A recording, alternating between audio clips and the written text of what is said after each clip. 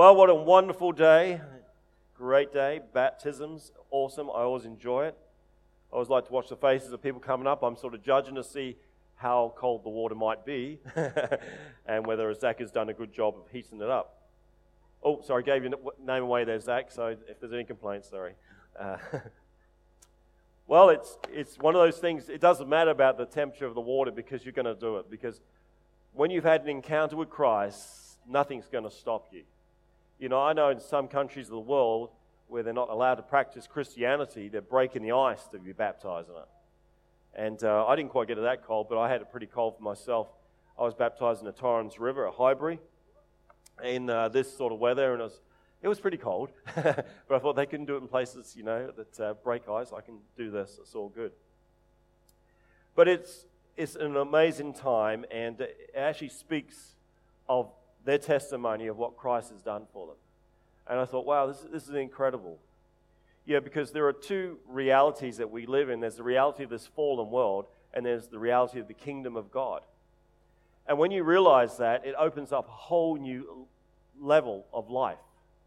You know, I remember the time before I came to the encounter, I was traveling in this world thinking, what is this crazy world about? And it's just got crazier, by the way, I think. And I could never make sense of it because I was living in a reality of a fallen world, a world that was apart from God. But then when I realized there was more to that, and I searched and sought out what is the answer for life, the meaning of life. And for those, no, it's not 43 from that show, that's the answer, the meaning of life is 43. I don't know what all that means anyway.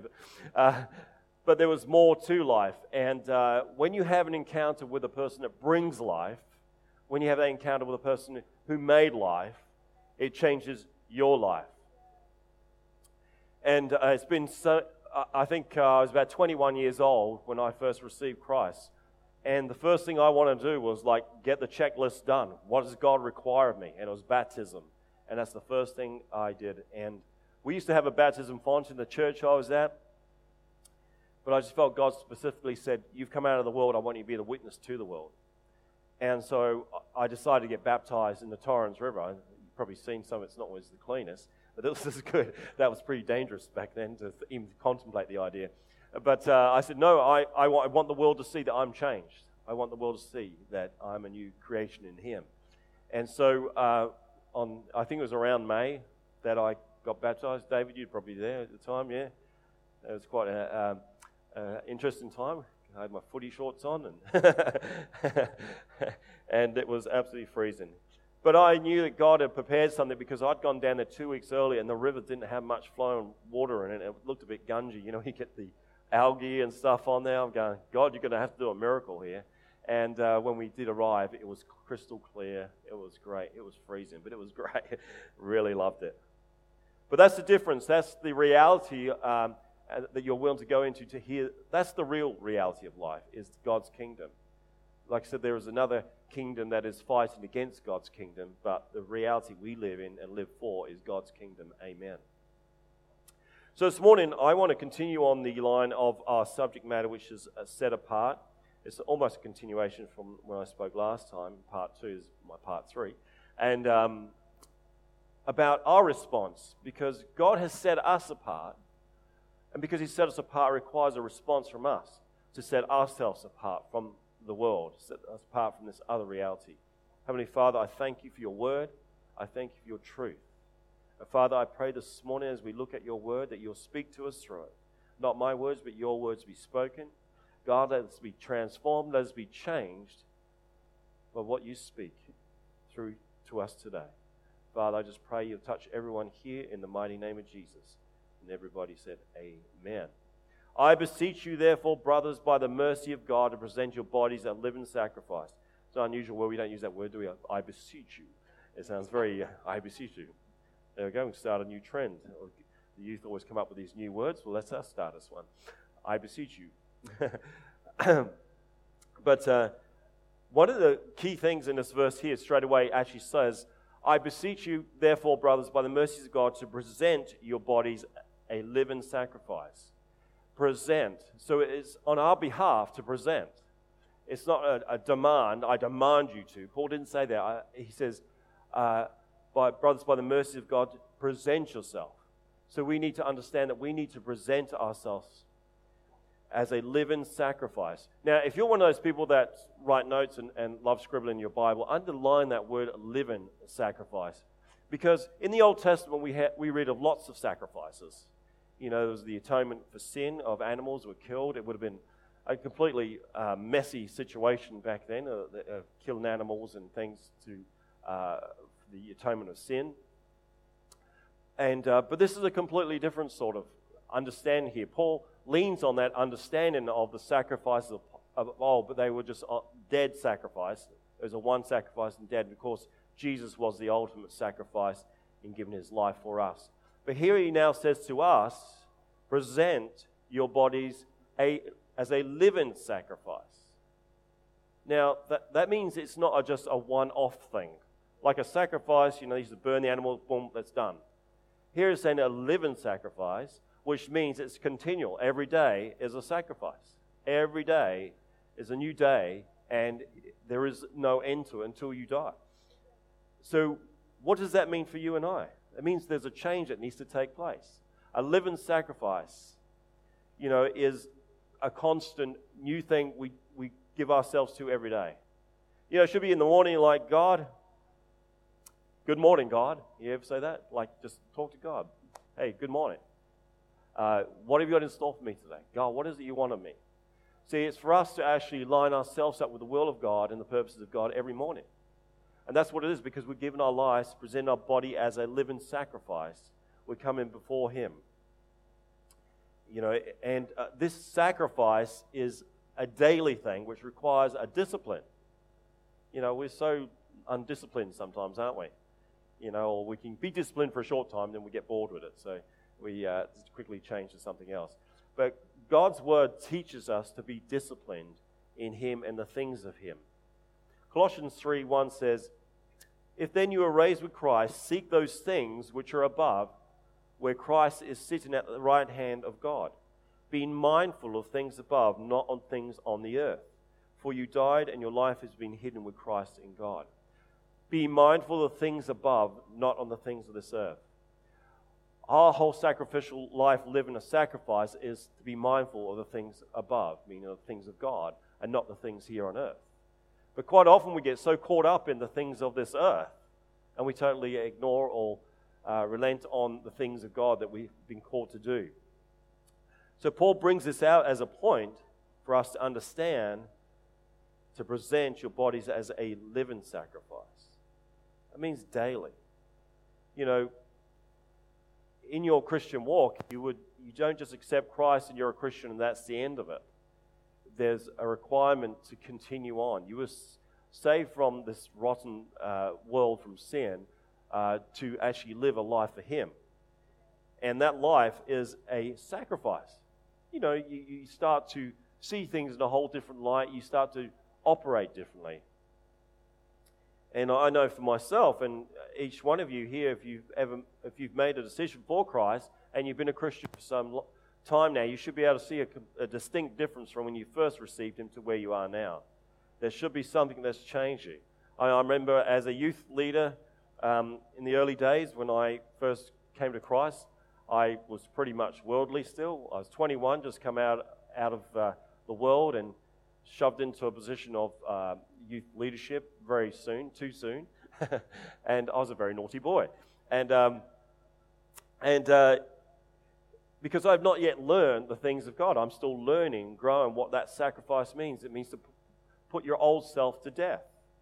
The way you used to do things, don't do that anymore. I often have a laugh with my daughters just talking about some of the things I did, particularly to my daughter Ashley, who's our youth pastor, because when I was involved with youth, some of the things I did then, I said, don't you ever do that.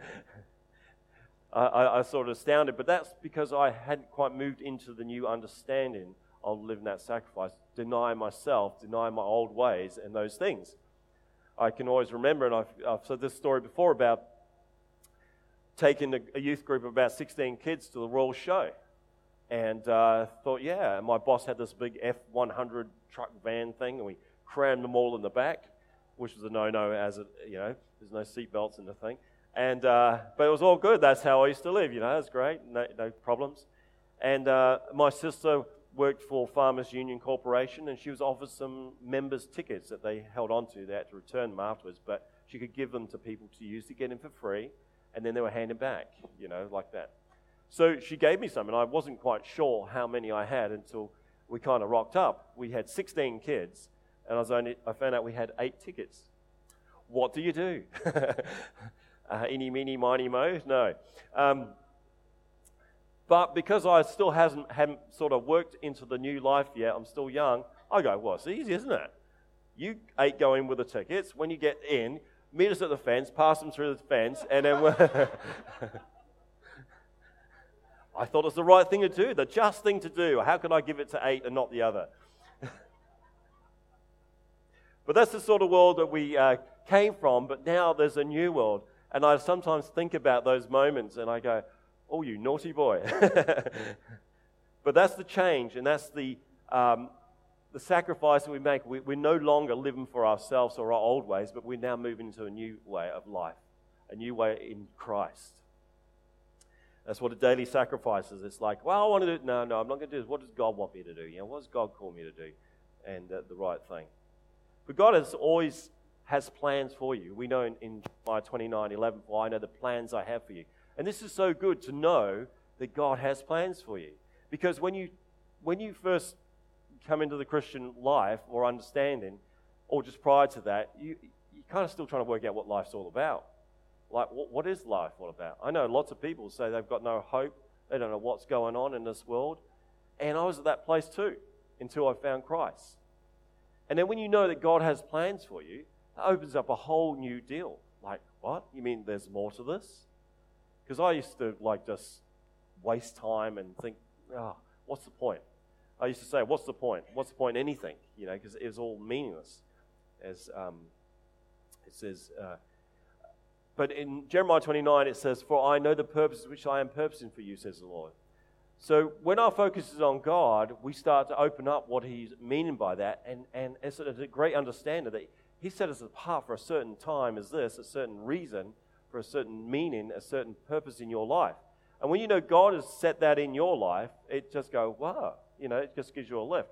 Because particularly the younger ones here, they're leaving school, wondering what career to take and what I'm supposed to do. It's quite mind-boggling. What do I do? I don't know what I do when I leave school. That's all I've ever done is school. I don't know what to do after school. I remember, you get those books that try line you up with certain things that you could be good at and all this. But to know that God has it covered, that God has something for you, it helps you in the whole meaning. It takes away that stress and that feeling. I mean, I started in the role of mechanics and other things I just like playing with, but I didn't know God had another purpose for me, another plan. And it wasn't until I sensed it as I became Christian, I thought, wow, this is very interesting. God, because I want to continue in my whole role of mechanics and businesses. I had a few guys that want to start a business up, and I just felt God saying, no, I've got other things for you. I go, what? What could be better than having your own business? I think God knows. And it was kind of like that, but I thought, no, I've got to listen to God here. I'm going to sacrifice what I think is good, this business deal, and line myself up with the call of God. Now, I didn't know what that was going to mean. I didn't know where it was going to head. But I had little hints along the way with people. When people come alongside you and say, well, I think God's going to use you in this. Don't you hate that when they say that? Use you as something? Oh, I think I know what God's going to use you for. Well, tell me. No, I can't tell you. No, you'll find out. Don't you hate that? Just the waiting, going, well, okay, God's going to use me something. I had that back in the first year or so of becoming a Christian. Somebody said to me that God's going to use you to be like an evangelist or something like that, or in that sort of way. And I went, oh yeah, I didn't know what an evangelist was back then. I was so young and stupid. And but then as life progressed, some interesting things happened. I used to run the youth group here years ago, and I thought that was it. That's my call. My ministry is youth. It's all good. Love it. Do a good job at it. Get people into trouble through it. But love it. And it's so tame these days. The youth is so tame in my day. But I thought that was it. And so I was doing youth, running youth. I ran youth in a couple of different churches for something like 15 years I was involved with. And then suddenly God says to me, this is not it. And I go, what? What do you mean it's not that? God, what are you saying? This is it? Yeah, come on, God. You've had me doing it like for several years now in different churches. What do you mean it's not it? Is this the devil? Come on, this is the devil playing tricks, isn't it? It's not God, is it? You get that sort of moment where you're not sure because you thought you were so sure that this is the thing. And God goes, no, I want you to give it up, in fact. Well, I can't do that. How can I give it up? That's all I know. When you get a confidence or a security in something, and then God's shaking you and says, no, your security's in me, not in anything else. Oh, well, okay, I got that. So I remember distinctly going, okay, it's yours. I remember going to my assistant guy, and I said, look, at the end of the year, it's all yours. He goes, what do you mean? The youth, it's all yours. You can't just dump it like that. I said, no, I'm giving you 6 months. That's all right. And anyway, in that story, I started to wonder, what's next? Because we always want to know what's next, don't we? We never sort of go to a place like, well, okay, that's it. I'm going to retire now. I want to tell you, there's no retirement in the kingdom of God. No, you don't retire. You may change positions and things, but that's about it. So I remember going through this time, and because I was always involved with things, I'm always doing things. And people said, well, okay, you've quit the youth now. I said, I didn't quit, I retired. And they said, what are you going to do now? And I said, well, I don't know. They said, come on, you know. And I said, no, I don't know really. I don't believe you. And I'll start to really get a bit like, oh, this is annoying. People keep asking me what I'm going to do next when I don't even know myself. And it was about that time where I firstly had, it was actually Leanne down here. Leanne says to me, says, God's told me you're going to be a pastor. Something like that you said to me. I can't remember exact words. And I went, well, that's nice. Why didn't he tell me? And then I think shortly after that, I had a phone call from a friend in Perth. And I thought, well, this is really crazy. I haven't seen him in 7 years or spoken to him. And so he rings me up and he goes, how you going? It's Shane here from Perth. I go, Shane, haven't heard from you for ages. How you been? He goes, hold the line a minute. I've got to tell you something that happened this morning before we get into that kind of deal. He says, I've just come back from church. And he says, just worshiping like normal, nothing out of the norm. And he said, and then suddenly I saw a vision. And I said, well, that's nice. And he says, no, you don't get it. I've never seen a vision in my life. This has never happened to me before. I thought, oh, okay, that's interesting. And he says, well, I've got to tell you, what I saw was you. Oh, that's a bit weird. And God gives you your first vision, and it's about a guy you haven't seen for 7 years. He says, you don't understand. I saw you're going to be a pastor.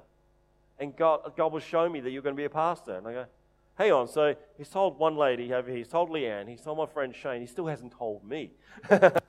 What's going on here? And I have to get suspicious, okay. Because as a young Christian, I remember always worried about the devil playing tricks. Oh, is this a devil thing? But again, I thought, no, the devil's not going to make me a pastor, is he? No. That just wouldn't make sense. So I started praying, God, show me what this means. And within like a couple of days, the senior minister at the time, he says, look, I've got to meet with you.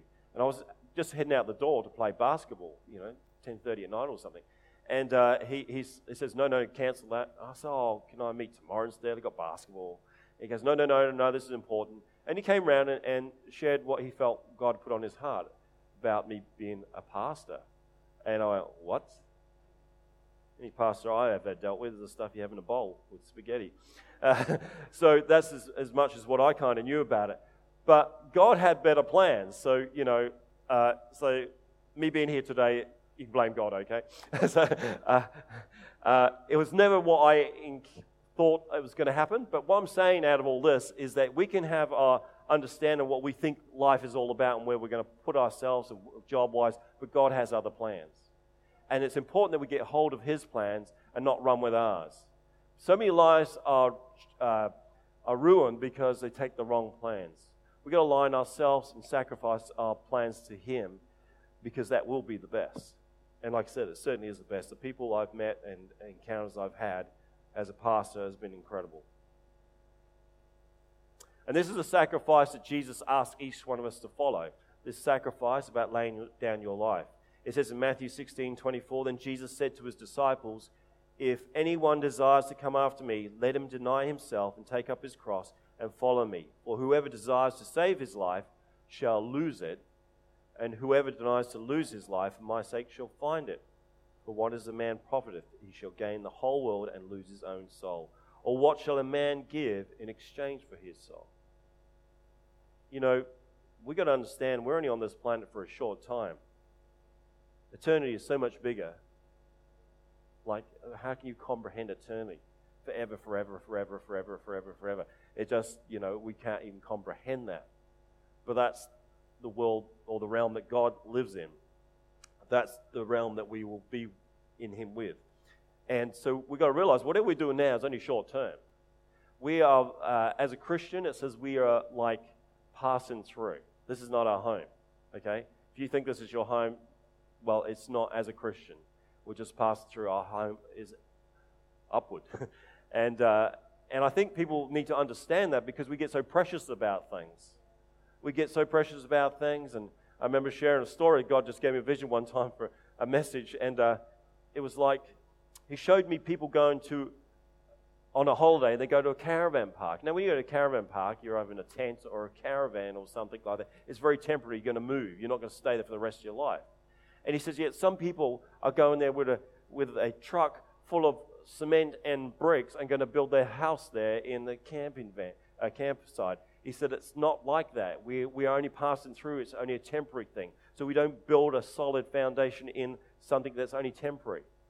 And yet some of us have lived our lives like that. Some of our lives are lived totally to that whole concept that this is my home, this is where I'm going to stay, and I've got my life in a bubble, and I know this is what I want, and ignore everything else. Well, there's a bigger reality outside your reality, and it's a reality that God Himself is causing us to live in. So we're not conformed to this world. It says in this passage, let me just get through again. It says, I beseech you, therefore, brothers, by the mercies of God, to present your bodies as a living sacrifice, wholly pleasing to God, which is your reasonable service. And then it says, and do not be conformed to this world. See, because you cannot live a holy sacrificial life to God if you're being changed or dragged in by the world.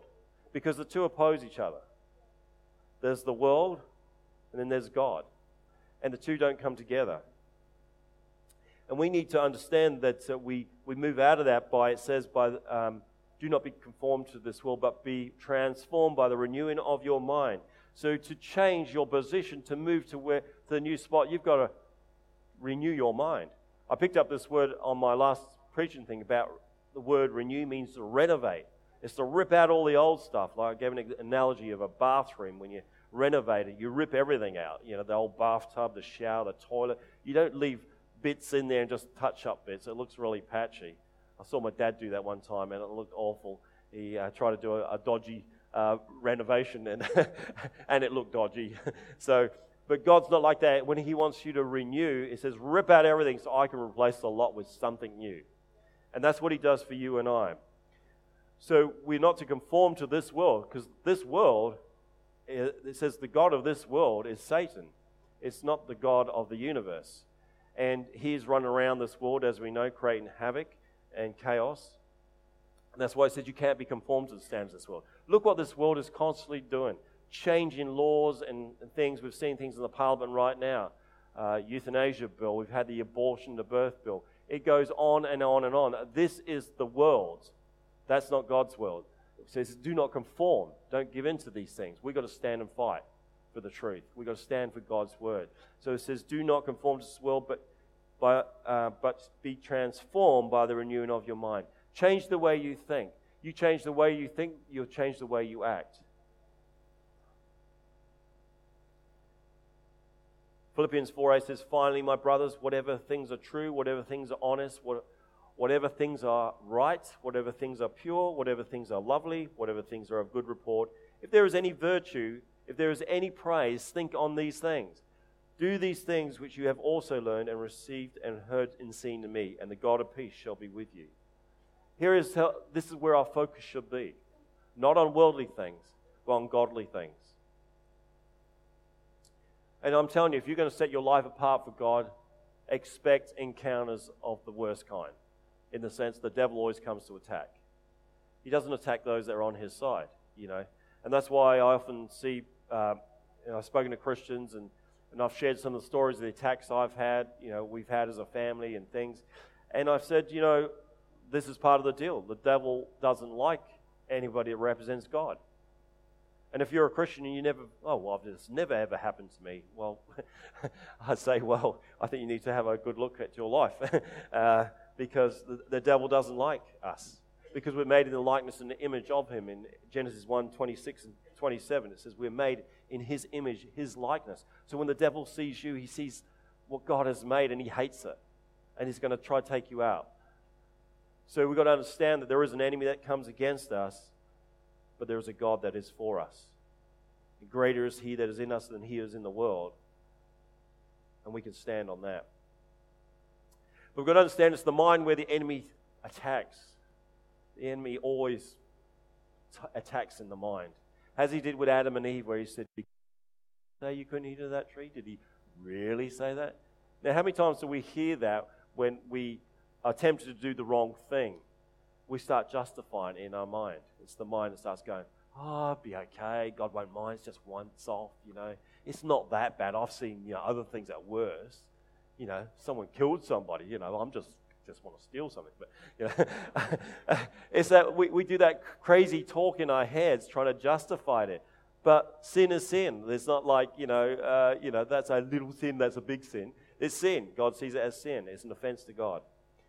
So the enemy always attacks you in the mind. That's where you've got to be strong in the Word of God to understand when that attack comes, because it'll send alarm bells.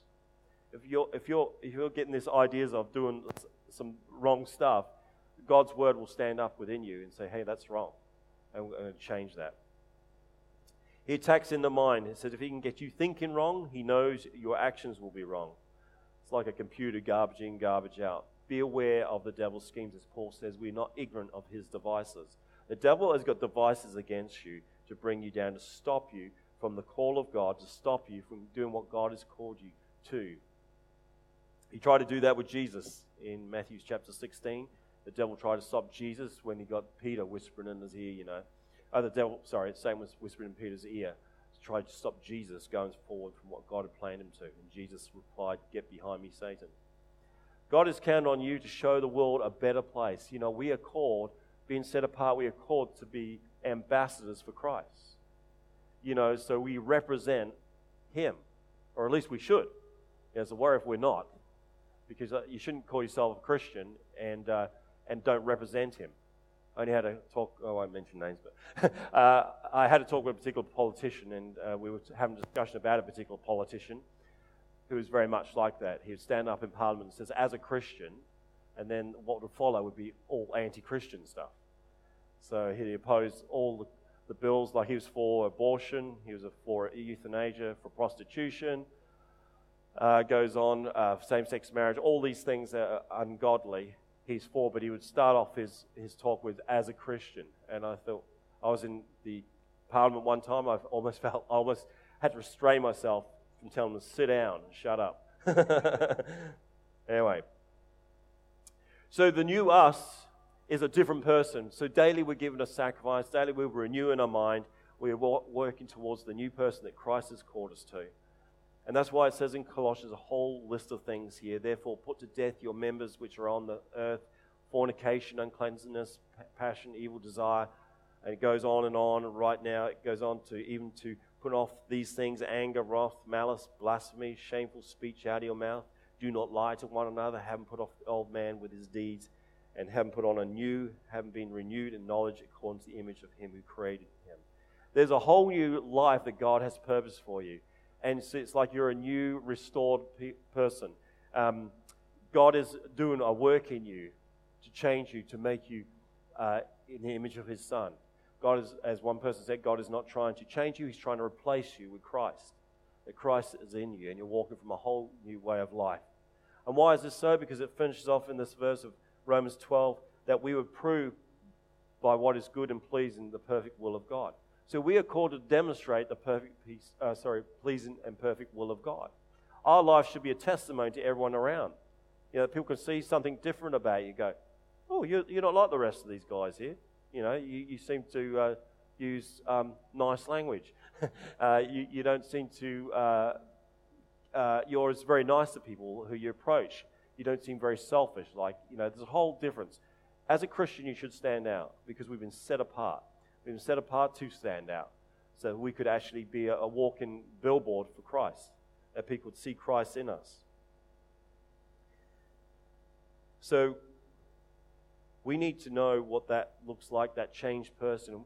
And that's where it's so important that we actually read our Bibles, not just say, I carry a Bible, but we actually read our Bibles. We learn who God is. We live out of that book. A guy called Smith Wigglesworth in 1928, around that sort of era, he said, I'm a man of one book. That's it, the Bible. And he was. He was a very eccentric character, but amazing things took place when he learned who he was, his call, and his purpose in God. Amazing miracles of God. He raised 21 people plus from the dead. He was not shy to step out and believe what the Word of God says. He said, I'm not moved by what I see, I'm moved by what I believe. And when we become in a position where we are moved by what we believe, as in God's Word rather than what we see in the world going crazy now, it will change the whole aspect of your thinking. Smith Wigglesworth understood the Word of God is all powerful.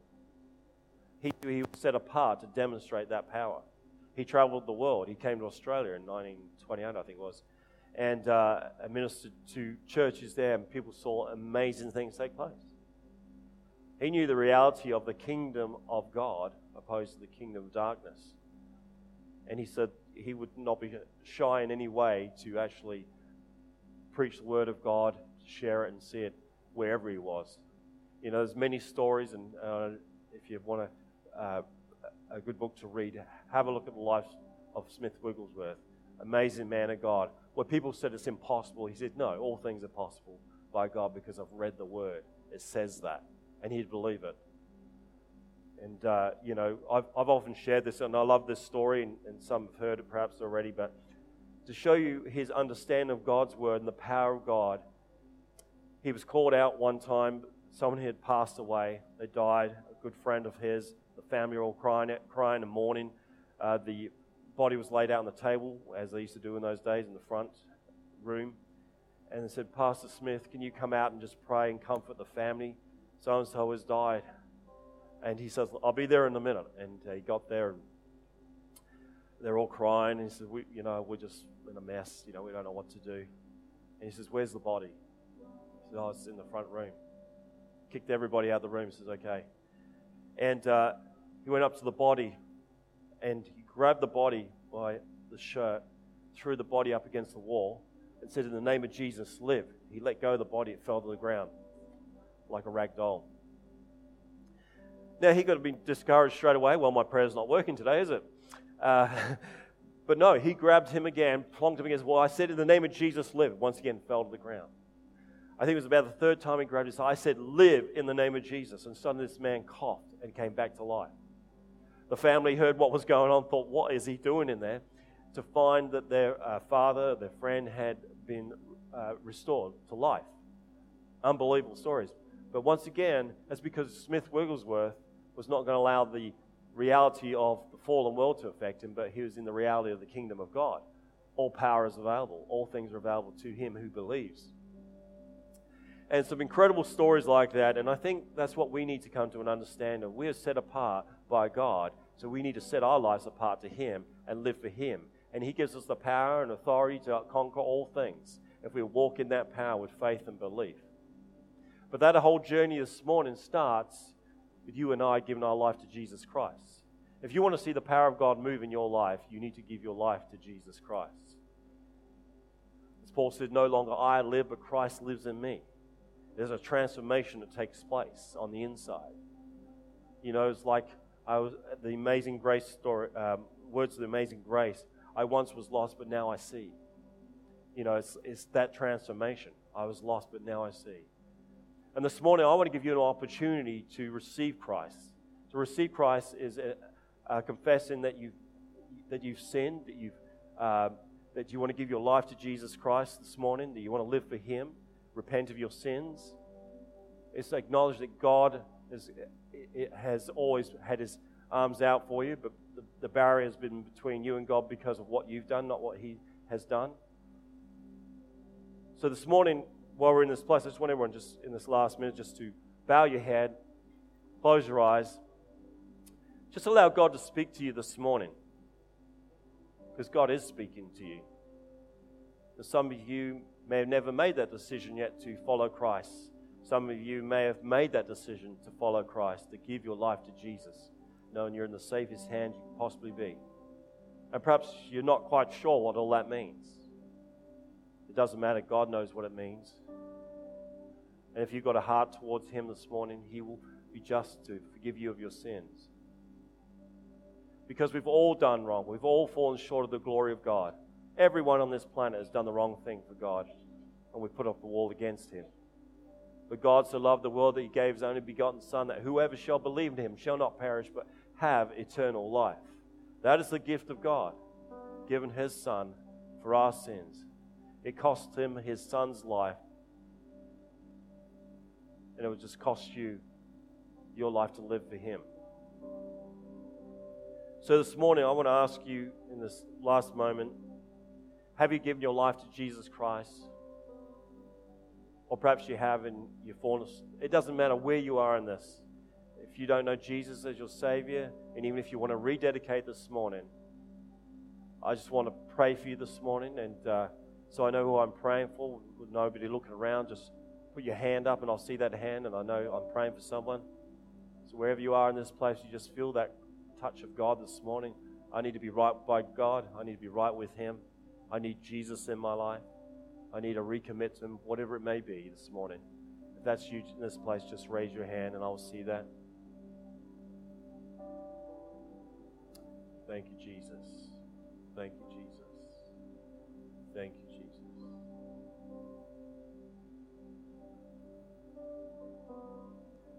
The other thing I want to pray for this morning is for those that have kind of lost sight of God a little bit. You know, yeah, you believe in God, you go to church, it's all good.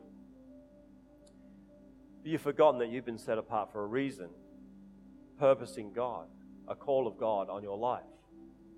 And you may have even had some knowledge or understanding of it in the past, but you've never really picked it up. But today, God is speaking to you and saying, today is the day. Rise up. Today is the day. Don't look at the failures of the past, but let's start living again from right now. If that's you in this place this morning, you want to grab that what God has put in your heart that you've kind of thought would never come to pass. You know, God may have been speaking to you for years, and you go, yeah, well, that's lovely, God, but it will never happen to me. Well, I'm telling you, if God's put it in your heart, it will happen if you open your heart to Him. And if that's you this morning, just raise your hand. I want to pray for you also. Thank you, Jesus. See their hand. Thank you. Thank you. Thank you, Jesus. Amen. So, Heavenly Father, today I pray for those hands that went up. Father, we thank you. You see all. We cannot hide anything from you. But Father, we thank you this morning that your love towards us is greater than any other love. And I pray for those that have a call in their life that you've placed within them, that God, you'll give them the boldness, the courage to stand up, to walk into that new life, trusting, to be that living daily sacrifice, to answer the call of being set apart. Father, I pray for everybody here, that God, you'll bless them, that God, you just touch them this morning with your power, your anointing, and your peace. Heavenly Father, I give you the praise this morning, that your name be exalted in this house today. In the mighty name of Jesus. Amen.